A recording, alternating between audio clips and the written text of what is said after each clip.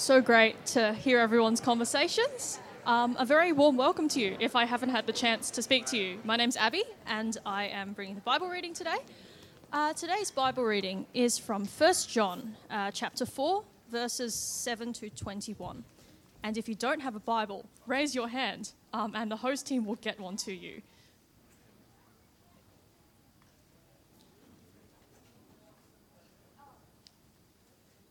Before we begin, let me pray. Dear gracious Lord, thank you that we can look into your word and see your love for us. I pray that you would please teach us from your word. Please show us who you are and who we are because of what you've done for us. I pray, for Matt, that you would please help him to preach faithfully and well from your word, Lord, and help us to put it into practice. I pray this in Jesus' name. Amen. 1 John chapter 4, verse 7 to 21. Dear friends, let us love one another, for love comes from God. Everyone who loves has been born of God and knows God. Whoever does not love does not know God, because God is love. This is how God showed his love among us. He sent his one and only Son into the world that we might live through him. This is love, not that we loved God, but that he loved us and sent his Son as an atoning sacrifice for our sins. Dear friends, since God so loved us, we also ought to love one another. No one has ever seen God, but if we love one another, God lives in us, and his love is made complete in us. This is how we know that we live in him and he in us. He has given us of his Spirit. And we have seen and testified that the Father has sent his Son to be the Saviour of the world. If anyone acknowledges that Jesus is the Son of God, God lives in them and they in God. And so we know and rely on the love God has for us. God is love. Whoever lives in love lives in God, and God in them. This is how love is made complete among us, so that we will have confidence on the day of judgment. In this world, we are like Jesus. There is no fear in love. But perfect love drives out fear, because fear has to do with punishment. The one who fears is not made perfect in love. We love because he first loved us. Whoever claims to love God yet hates a brother or sister is a liar. For whoever does not love their brother and sister, whom they have seen, cannot love God, whom they have not seen. And he has given us this command: anyone who loves God must also love their brother and sister. This is God's word.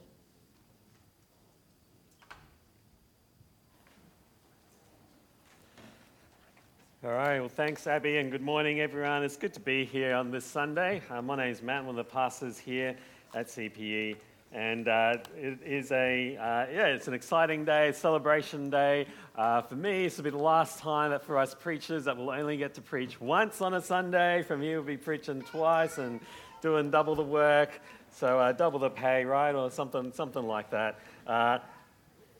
Look, we're going to continue on in our series on the dearest place. And this is the dearest place because God loves his church, as we've just read. And we're going to be exploring a little bit more about what it means to therefore love one another today. But actually, I was reading a passage out of a book that I've been reading for this series. There's a great little interesting passage there where it's about a pastor just dreaming about his ideal, perfect church. So I'm going to read it out to you for a moment, and you can close your eyes and just imagine this. Imagine this church for a moment. This is an excerpt from the book. It says, "On days when I'm sitting in my real church and feeling frustrated by something, I sometimes daydream about my ideal church, the one where I would feel completely understood, where my perspectives would be valued, where my gifts and passions would flourish. I dream about a church I would always be proud of and never embarrassed to call home, a church so amazing that any non-Christian who visited would never want to leave. My dream church would be located in a major world city in a neighbourhood with ethnic, cultural and class diversity. It would be architecturally contemporary and minimalist, environmentally sustainable, with nods to classic church aesthetics. This dream church would be celebrated as a forward-thinking example of responsible urban design and sacred space, elegantly balancing practicality with superfluous beauty. A typical Sunday morning at my dream church would begin in the lobby with coffee and pastries. chocolate and blackberry croissants, maple bacon biscuits, lemon pistachio polenta cake from the adjacent roastery and restaurant. Following services, churchgoers would be invited to stay for a community lunch in the all-purpose room, catered by the adjacent restaurant and prominently featuring the best of the church garden's seasonal produce. These lunches would last for hours and hours, featuring wine and laughter, bocce ball games on the lawn, tea and scones on the roof, walks around town, or naps on the couches by the fireplace.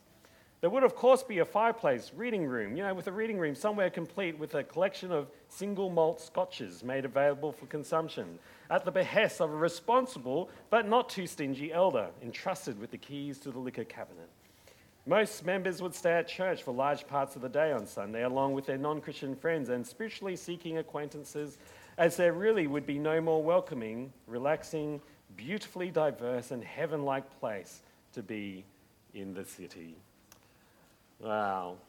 What do you, just can open your eyes again, come back to reality here for a moment. Just going to pull you back out of fantasy land there. What was that experience like? Was that anything a reflection maybe of your own perception of, yeah, that sounds like a good picture of church, Food, wine, friends, laughter, bocce games, whatever it is that seems to suit you. Now I started thinking a little bit more about this, and actually the author reflects on that moment himself. I started thinking about the logistics and the resourcing needed for that. Just look outside at the many people involved with serving us lunch today. And I started thinking about if this was really my dream church, I think I'd be more of a consumer than I would be a giver. See, in our series this term, we've been looking not so much at what dream church looks like, but what the dearest church looks like. What does a dear church that is loved by God look like? You see, it looks very different from the kind of the consumeristic, the kind of every possible taste of mine being satisfied as I come together with church. Although hopefully, as a celebration of what it means to be a community, that would be a part of what we do. In fact, we'll be celebrating something of a lunch like that today. But actually, the picture of church that God gives us, the picture of church that God wants to see happen in his people is actually something richer and much more profound than just having all of my creature comforts satisfied.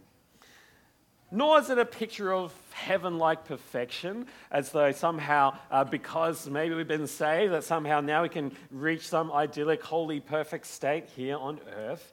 No, the picture of the church that we get in Scripture is about the God who gathers his people, gathers sinners, saves them from their selfishness, who have been shown mercy.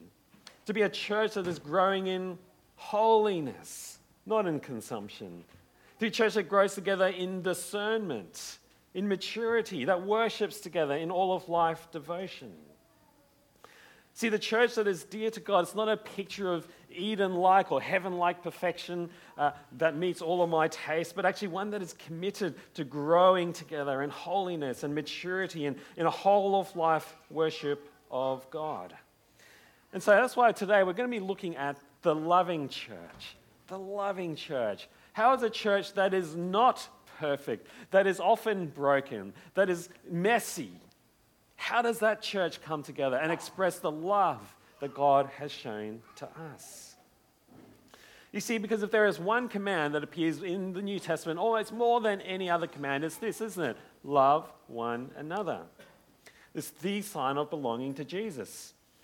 Jesus says this, a new commandment I give to you, that you love one another, just as I have loved you.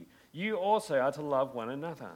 By this, all people will know that you are my disciples, if you have love for one another. Can you see the marker of having experienced God's love is extending that love to others? See, I actually find this really challenging, right? Just think about what are churches known for? As you kind of think about maybe big famous churches, are you thinking, oh, they're a church of love? No, I think we probably are thinking, well, that's a church with a great building. It's a church with great preaching. Maybe it's a church that has the best social media presence, and that's what we know about it. But What does God say? He says that the marker of his people, the marker of his church is love. This is from the passage that Abby read out for us. If you've got that in your Bibles, you can follow along with me. Verse 7. Beloved, let us love one another. For love is from God, and whoever has been born of God and knows God. Anyone who does not love does not know God, because God is love. In this, the love of God was made manifest among us, that God sent his only Son into the world so that we might live through him. In this is love. Not that we have loved God, but that he loved us and sent his Son to be a propitiation for our sins. Beloved, if God so loved us, we also ought to love one another. No one has ever seen God. If we love one another, God abides in us, and his love is perfected in us. You see, church, the foundation of biblical love is not that we were worthy. It's not that we are incredible at expressing love. The basis of biblical love is that there is a God who loves us. There's a God who cares for us. He embodies that love, and he sends his Son to die for us. That's how we know love. And if you have experienced that deep love from God, that should transform us, should change us into be people who are lovers of others, to love one another. You see, it's a kind of love that comes from seeing that Jesus gave up everything for us. His heavenly home for fragile human form. From heaven to earth. He endured shame and ridicule and torture, and then ultimately death in our place. Jesus held nothing back in his desire to pursue and redeem and heal and transform his church. That's how we know love. It's service and sacrifice that should flow from those who've been transformed by that love. You see, if I had to kind of summarize it, I think the love that it's described in the Bible is Christ-like love. It's a Christ-like love that is a sacrificial commitment for the good of one another, in spite of our flaws and sin. See, God doesn't love us because we're lovable. He loves us because he makes that commitment, a covenant of love, a covenant of sacrifice, to send his one and only Son for us. And we embody that when we love one another, in spite of our sin, in spite of the things that rub up against each other, in spite of our flaws. See, I think that's why the Bible's love is so actually different to the way that our world conceives of love. Right, you just take like marriage as an example, okay? Marriage in our world, it's kind of like, the wedding is like the moment where you go, okay, because we love one another, we're going to commit to each other. We're going to make this now lifelong, you know? But what actually is happening? If you think about what's actually happening at a wedding, what's happening? Yeah, you know, today's all about, you know, flashbacks and things in the past, so, you know, I've got to get my piece in there. But what's happening in that moment, okay? What am I doing? I'm making a vow. I'm making a commitment. And that's the basis. That's actually the foundation of our marriage. That's the foundation of our love. Why do we love? Well, we love out of our commitment to one another, out of our commitment to love. You know, it's funny because when I do think about those first few years of marriage, I remember it being just such a crash course in how selfish I actually am. Do you know what I mean? How self-absorbed I am. You know, it's so easy in those early days to kind of just be so nitpicky about things, you know? Because when you're dating, right, you just always get to see the best part of each other. You put your best foot forward. You're always trying to win someone over, you know, so you're always doing... When you're married, though, you see each other 24/7. You see each other at their worst. You see the flaws, you see all the bits that are hard. And I remember just being kind of, you know, being real nitpicky and really kind of keeping a bit of a tally score. You know, here's all the things that I've done for her, or here's all the things that she hasn't done for me, or hasn't met my needs in this way. That's terrible, isn't it? That's not a picture of love, but actually because of my commitment to Bonnie, because of my commitment in marriage, well, that means actually we've got to work on this to keep growing through it. It's the foundation from which love can grow. And I think it's like that with God and with a love that's from the Bible. You see, out of God's commitment to us, out of his love for us, we have this example of what it means to love and to be sacrificial in our love to one another. See, today's sermon is actually going to be the most probably practical actually of our series. It's going to kind of cover a whole bunch of different things because ultimately it's all about the kind of love that grows out of our commitment to one another, out of our commitment to being God's church together. See, if you're a bit of a note taker, this is our outline for today. What does it mean to be the loving church? We're going to cover these 4 points, okay? Because actually, the master command, I think, in all of Scripture, through the whole New Testament, is about loving one another.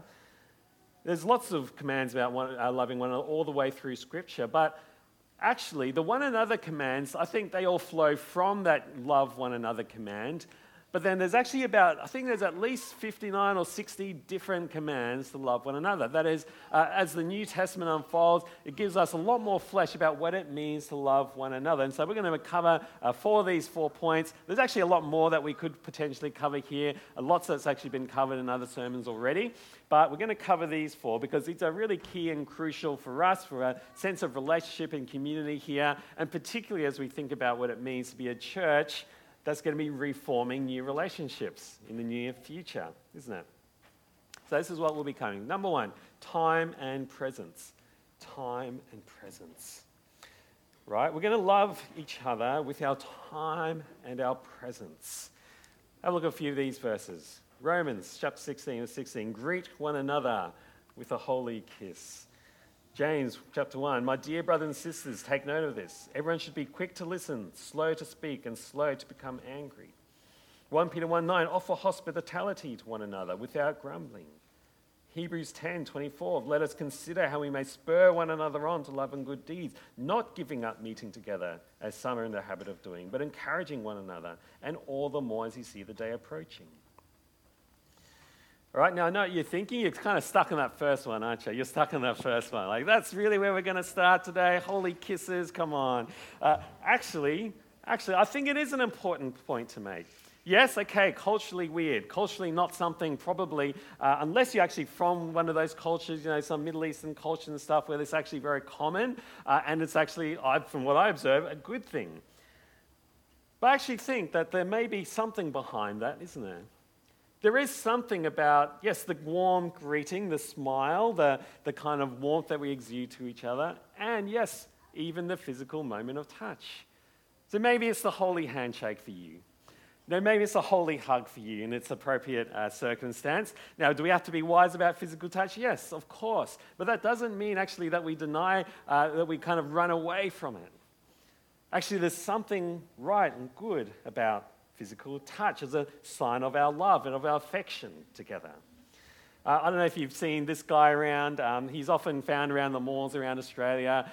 His name is Juan Man. He started this whole movement, the free hugs movement. Has anyone seen one of these signs before? Yeah, from here on uni campuses and stuff around. This guy started, he's Australian actually. And what he started was just he's just going to go around with a sign that says free hugs, come and give me a hug. As a result of that, there was a research team that actually went and started doing research on the effects of physical touch, of what a hug does for someone. And, surprise, surprise, there was very compelling evidence about how good physical touch is for us. Now, I think that's why partly online church can never replace physical church, can it? Yes, good substitute when you're sick and you actually need to be away. It was great during COVID when we actually, out of love, needed not to kind of be close to each other. But actually, there is something helpful and good about that physical touch. See, I think our time, just our presence, is a good building block for love. It is the smile, it's the warm welcome to show that we're glad to see each other. Yes, it's the physical presence, not just of hugs or handshakes, but of being each other's homes, meeting regularly. Yes, there is a cost and an inconvenience to that, and yet that is what we're commanded to do. It's seen in how we're present by lending a listening ear to someone, that we would really engage with people and just be present as we're in conversation, not distracted by our phones or distracted by other things that we'd like to be off doing. It's the kind of thing that goes beyond just the kind of, functional greeting that you might have at the door here. Goes beyond just the quick chat that you might have after church. You see, actually, some tips that I've got from a really helpful book This is called Side by Side by Ed Welch. He says this. He says, kind of pulling a lot of this together, this is what he says. He says, what should we do? Move towards and greet one another. Start small, push through the awkwardness. Now, the way I like to put it is saying, embrace the awkwardness. You know, there are moments where you're just meeting someone new and you know nothing about them, and part of you would rather be kind of maybe off chatting to that good friend of yours over there. But no, actually what's loving is maybe just to be really there and present. And yes, it might not be the most engaging conversation maybe with someone, but you love them by just being there, by being present, listening well. And he says, have thoughtful conversations. Think about not just what people are up to, what they've been doing, but how are they feeling? What's their emotional state like? What are their fears, their worries, their doubts, their hopes, disappointments? And I think a big part of that is actually walking together and telling one another's stories, those stories of significance. You want to get to know someone? Ask them a bit about their life. Ask them for some stories. Ask them how they met their spouse. Ask them about their childhood. You know, we've been, in our life group, been doing some of this lately as well, been sharing some of our stories together. And it's always fascinating, always interesting. Really helps to actually feel like your understanding of someone, right? Because there's all these things that people will reveal, especially in a space there of trust within a small group, the revealing things about painful moments, sometimes painful, sometimes positive, major events that shaped someone's life, that helps you understand who they are. See, some of these things may not seem significant at first, but forming that connection with someone that's the first step towards love. Now I'm going to pick up on that last one there, seeing the good in one another, the affirmation, okay? See, step 2, honor and affirm each other. Here's a few verses here. Be devoted to one another in love. Honor one another above yourselves. 1 Thessalonians, therefore encourage one another and build each other up, just as in fact you are doing. Romans 15, accept one another then, just as Christ accepted you in order to bring praise to God. James chapter 4, brothers and sisters, do not slander one another. Anyone who speaks against a brother or sister judges them speaks against the law and judges it. Now, what is it that these 4 verses have in common? It's the idea that we accept each other, we honor each other, that is, we lift each other up. We don't tear each other down. On the positive end, I think it means we want to see as much as possible, see the good in one another, not the bad. And we don't just see the good in one another, we might even voice it, say it, words of affirmation, one of the love languages. You know, that's what it means to encourage and to build each other up. You know, John Gottman, the famous marriage researcher, what he worked out was that for a positive relationship needs to have 5 interactions that are positive to every 1 negative interaction.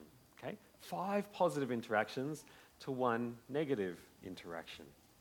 I reckon that says something not just about marriage, but actually about all relationships. We actually need that positive encouragement of one another in order to grow in our connection with someone. And what he says is that he says, well, yes, you can start by just saying thank you to people, showing your appreciation for stuff that they've done, but eventually you want to move on to actually thanking them not just for what they do for you, but for who they are, their character. Now, I know I've said this before here, but I do believe that we live in a really affection-starved culture. Right? Many of us grew up in families that are really big, maybe on acts of service, perhaps, or time together, but pretty stingy when it comes to words of affirmation. And that, I think, actually makes it often quite hard for us to be able to live this out together. You know, the other day I tried to kind of put this into practice in a practical way with my son, Aiden. And I went up to him, just as you're having those kind of end-of-the-night chats. And I just said to him, Aiden, I'm so glad that you're part of our family. I'm so glad you're part of our family. He had this sort of surprised look in his face, and it was quite warming, actually, as a dad to have that moment. But maybe equally was also confronting to kind of go, oh, you know what? I totally don't do this enough. I totally don't do this enough, even to my own son. See, we need that affirmation as a sign of the honor we give each other. That's what it means to lift each other up. And of course, we have the greatest example in Jesus, don't we? The King who lowered himself down to our level in order to redeem and to lift up and to free us, to bring honor back to us, a people who are sinful and chained. See, imagine if every week we sought to encourage and affirm somebody here at CPE. Imagine if that was your attitude to church. I'm going to go along here to try and lift someone up, encourage, build up. It's much easier. You notice very quickly all the things that we could potentially criticize or the things you can nitpick about each other. But what would it look like to actually look upon each other in the way that Jesus does, with eyes of love and compassion, and want to build each other up? You see, Jesus actually faced this himself, even during his time on earth. The religious legalism of his time was very much about nitpicking the sin out of everything. But I think there's actually the Pharisee in all of us, the one who's tempted to look at, judge in frustration and anger, stone in hand, almost, metaphorically. Instead, we can look to Jesus, see his love, see his compassion, and see that's the example for us to follow. So to kind of flip this around a little bit, there's a great little quote here by a guy called Ray Ortlund. He said this. He said, "The beautiful one another commands in the New Testament are famous, but it's also striking to notice the one another's that do not appear there. For example, sanctify one another, humble one another, scrutinize one another, pressure on one another, embarrass one another, corner one another, interrupt one another, defeat one another, sacrifice one another, shame one another, marginalize one another, exclude one another, judge one another, run one another's lives, confess one another's sin." See, by flipping the negative on it, you kind of press on a different part of my heart, actually, to kind of go, I'm a little bit embarrassed to say how many of these I do put into practice. And if not in voice, in thought, isn't it? But when we have experienced the love of God, the love that Jesus offers us, should turn us to these verses, shouldn't it? It should be the tenderness of heart that we bring to each other in our relationships. So if we're to be church of love, give of our time and our presence, give of our honor and our affirmation of one another. But I reckon as we do that, we might start to discover another side to each other, and that's the broken and hurting sides to each other. And that takes us to our next bit, carrying each other's burdens. Galatians chapter 6, carry each other's burdens, and in this way you will fulfill the law of Christ. James chapter 2, suppose a brother or sister is without clothes and daily food. If one of you says, go in peace, keep warm and well fed, but does nothing about their physical needs, what good is it? See, I think actually part of actually honouring each other, affirming each other, is partly also to actually affirm the broken parts of us, the hurting parts of us. See, some of us sit here and we know we've got significant mental health struggles. Some of us have been through some really traumatic events of the past. You know, sometimes it's much easier just to shortcut past all those brokenness, all the struggles, all the things that we find difficult when we want to say to people, oh, look, it's time to move on. Get over it. There's more fish in the ocean, whatever it might be. But actually, what does it mean to love? Well, part of it, I think, is to actually go and walk with each other, carry each other's burdens. We enter into that experience together. Right? You might have heard there's a new term that's been going around lately. It's all about being trauma-informed, okay? Trauma-informed. The idea behind it, I think it's not a bad idea, is that actually there are people who've been through stuff that's so hard that it actually makes normal functioning in relationship really difficult. You're really easily triggered by kind of really very small specific things. And so there's a big movement at the moment to be thinking about that even in the context of church. What does it look like to be a church that understands the challenges for each other? That we seek to honour those responses and those actions that might flow from how hurt and broken we are. Whether it's a mood disorder, it's a previous trauma, whatever it is. How is it that we might care for each other and love each other to make this a safe space to actually connect with others? Now, that doesn't mean that there won't be time to speak into that struggle, right? It doesn't mean that you can't be self-absorbed or selfish or sinful in the struggle with mental health or whatever.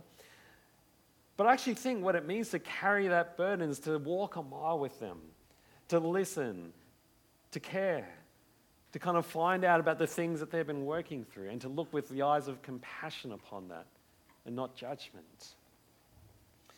You know, I remember talking to a guy at a previous church. He was really bitter. He was kind of like 2 years past the breakup, right? Like well past the expiry date when, you know, you automatically think someone should have moved on.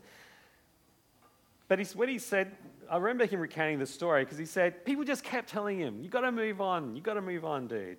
And he tried, he honestly tried. But he said it wasn't until someone said to him, you know what, it makes complete sense that you would be so cut up by that relationship breaking up. It wasn't until someone actually sat with him and actually acknowledged what he was feeling that he said, actually, that was the first moment someone actually said something like that was actually helpful, that helped him to move on, that helped him to heal hearts. See, I wonder, how is it that you're going with entering into those spaces? Because that means that community of love, of connection, of carrying burdens, could also be a community of healing as well. I've been reading this book by a Christian psychologist called Jonathan Andrews here in Brisbane. He's got some great little passages here in this book. I'm just going to read a little bit out for us and see if you can connect with some of this. Here we go. So it says this: when we have connected with others and the promise of a new heart is found in those around us. A new heart is created by a God who cares, and by friends and family who love us. Only when we are surrounded by connection can that old ache of omission be healed. Only when we are surrounded by connection can the wounds of disconnection be dressed and recovery begin. When loving relationships soothe us by the active and constructive interest of compassionate attunement, a new identity comes to pass. We say, I am loved, or I am lovable, because we notice the way that others are responding to us. When we are near and known, accepted, understood, and enveloped by those whose intent is that we flourish, hurt will begin to pass. Then, when we are connected in such a way, we can foresee betrayal changing to trust and worthlessness changing to self-esteem. When the loving connection leads us to be clear of moral wrongdoing, our shame will change to honor. And when loving connection leads to new roles, our sense of alienation will change to belonging. Yeah, I think that's a beautiful picture of, I don't know, we have lost lights. That's a beautiful picture. You guys can still hear me though, right? Yeah, great. There's a beautiful picture of that connection though, isn't there? That actually the warmth and the connection that we can form with each other can actually heal the deepest of wounds. That's what he's saying. See, when hurting souls can find that connection and healing together, I think that's a little picture of love. That's a little picture of the kind of community that God brings together. Now, on our fourth point, forgive and reconcile each other. Now, on one side is our brokenness. On the other side is our sin, our acts of commission, if you like. You see, there's never an assumption in the Bible that a church is a paradise of perfect community. We are all sinners brought together by the blood of Christ. God forgives us at great cost to himself, but we need to forgive and reconcile. We need to live up. We need to follow the direction and the modeling that Jesus does for us. See, what does it say here in the Bible? Be completely humble and gentle. Be patient, bearing with one another in love. Make every effort to keep the unity of the Spirit through the bond of peace. Colossians 3, bear with one another and forgive one another. If any of you has a grievance against someone, forgive as the Lord forgave you. Matthew 5:23. Therefore, if you are offering your gift at the altar and there remember that your brother or sister has something against you, leave your gift there in front of the altar first. Go and be reconciled to them. Then come and offer your gift. See, church, there will be some things that we will need to learn to bear with one another, right? There's some things that you do have to let go to the keeper, that you do have to kind of just, learn to have some forbearance with them. Maybe they're issues that people can't change about themselves. Maybe there's the smaller things that, you don't want to be the emotional nitpicker who's kind of picking up on every single little fault of someone's. There are things that we need to bear with one another. But that said, passing over and ignoring everything is equally as problematic. Did you see that? That actually maintaining the unity, maintaining relationship and connection actually involves forgiveness, reconciliation. That is, that we actually might need to raise and deal with issues as they arise. And so I wonder, what's our culture of dealing with issues that they might lead to forgiveness and reconciliation? Because I think there's a real genuine threat here, and I think it's common to actually most churches. See, on one hand, yes, there is strife, there is kind of mean-spirited slander, whatever it is. But I think on the other hand, there's what I call artificial harmony. Artificial harmony. And it comes to, I don't know whether how many of you were conflict avoidant in that question before, who just avoids conflict. I'll probably put 2 hands up for that. But what that does for us is that on the surface, it keeps things looking nice and looking like we're still kind of united in harmony. But deep down, the issues sit there. And what do issues do when they sit there? They grate, and they grind, and they get moldy and yucky, and they start growing little furry bits. And that's what happens when the issues that we have there and we leave them undealt with. Artificial harmony is as much a problem and a threat, I think, within the bonds of unity and peace, because it will come up. It will come up at some other point, some big explosion point in a less healthy way. So what we need is a culture of people who can be actually honest with each other, that we're readily willing to forgive and to mend relationship. There's a great little tool that I like. It's called the Ladder of Integrity. Now, I love that it's even called that, because it's something about actually, well, part of what it means for me to maintain my integrity is that I can actually be honest and open with you about what's going on for me, or what maybe I've noticed, or an issue that I've had.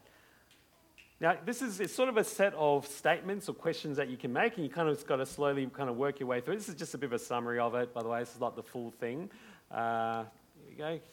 So it's a way of kind of voicing and being able to raise issues in a way that's kind of hopefully heading towards healing. And the way it works is that you've got to start by speaking from what's going on for you, right? That is, you don't start with, this is the problem with you. No, you always start with yourself and what's going on for you.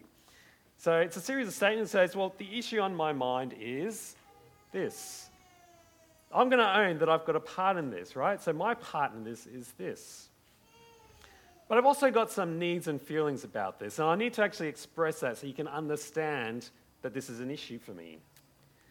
And then the second part of that is then to go and voice something about your own values. Because most of the issues that we come across is because, well, someone has tread on us in a way that's actually transgressing something that we value. And so being able to articulate that is important, right? This issue is important to me because, well, I value whatever it is. And then to kind of finish with a positive way forwards, actually saying, well, look, I'm hoping that by sharing this honestly, that this will actually benefit and grow our relationship. And that I hope and look forward to being able to reconcile and to be able to kind of work this out together. See, what's involved with that? Well, it's about being assertive in being able to being open about things. Not aggressive, not critical, but actually saying, well, this is what's going on for me. It's about listening. It's about listening well and hearing and acknowledging what's going on. See, when we sweep things under the carpet, we actually deprive ourselves of the opportunity to repair relationship and to be able to move forward and to grow actually into potentially an even stronger bond of relationship.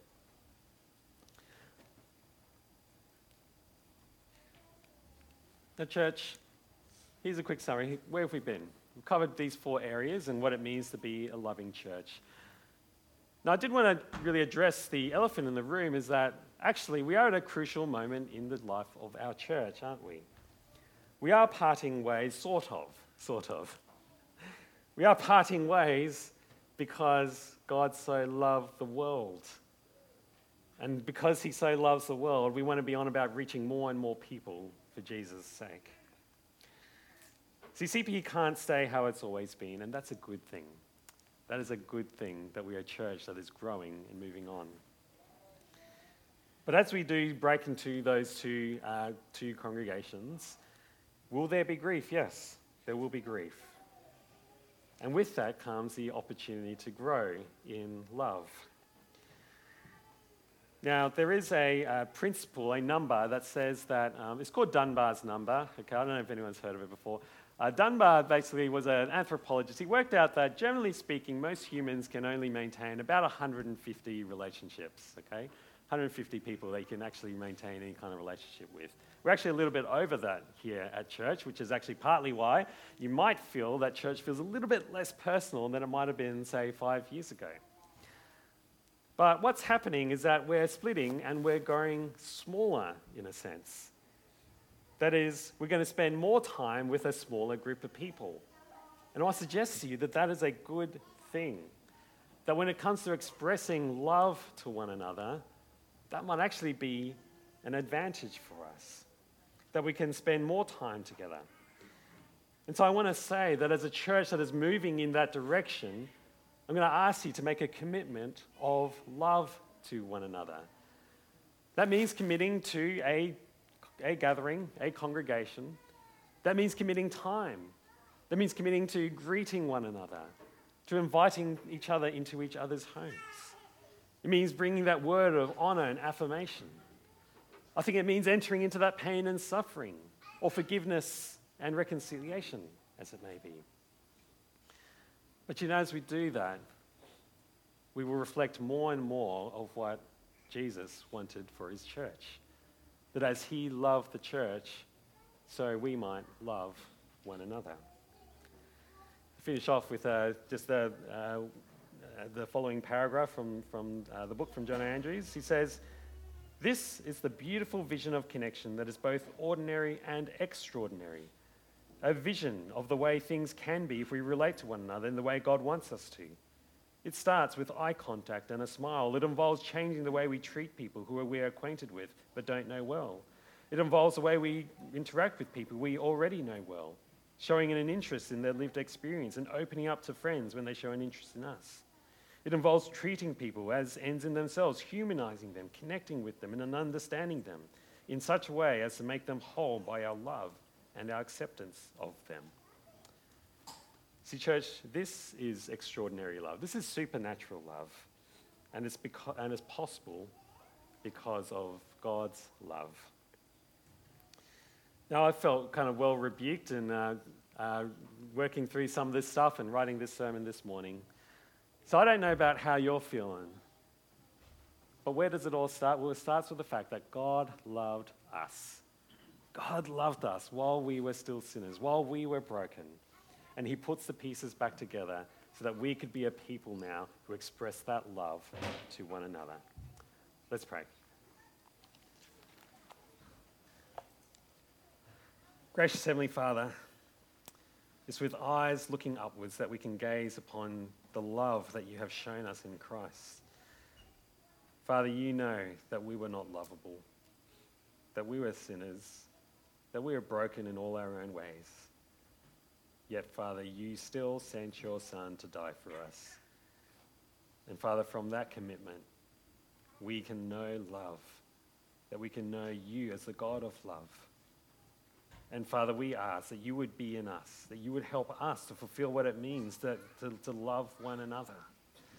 And particularly, Father, as we move through these transition moments as a church, might you grow us in our conviction to spend time and be present with each other, to enter into our brokenness, to forgive and reconcile, that we may reflect more and more of the love that you have shown us in Christ. We ask all this in Jesus' name. Amen. All right, well, church, why don't you take a moment just to reflect, and you can fill out a Connect card as well. If you're new, let us know you've been here.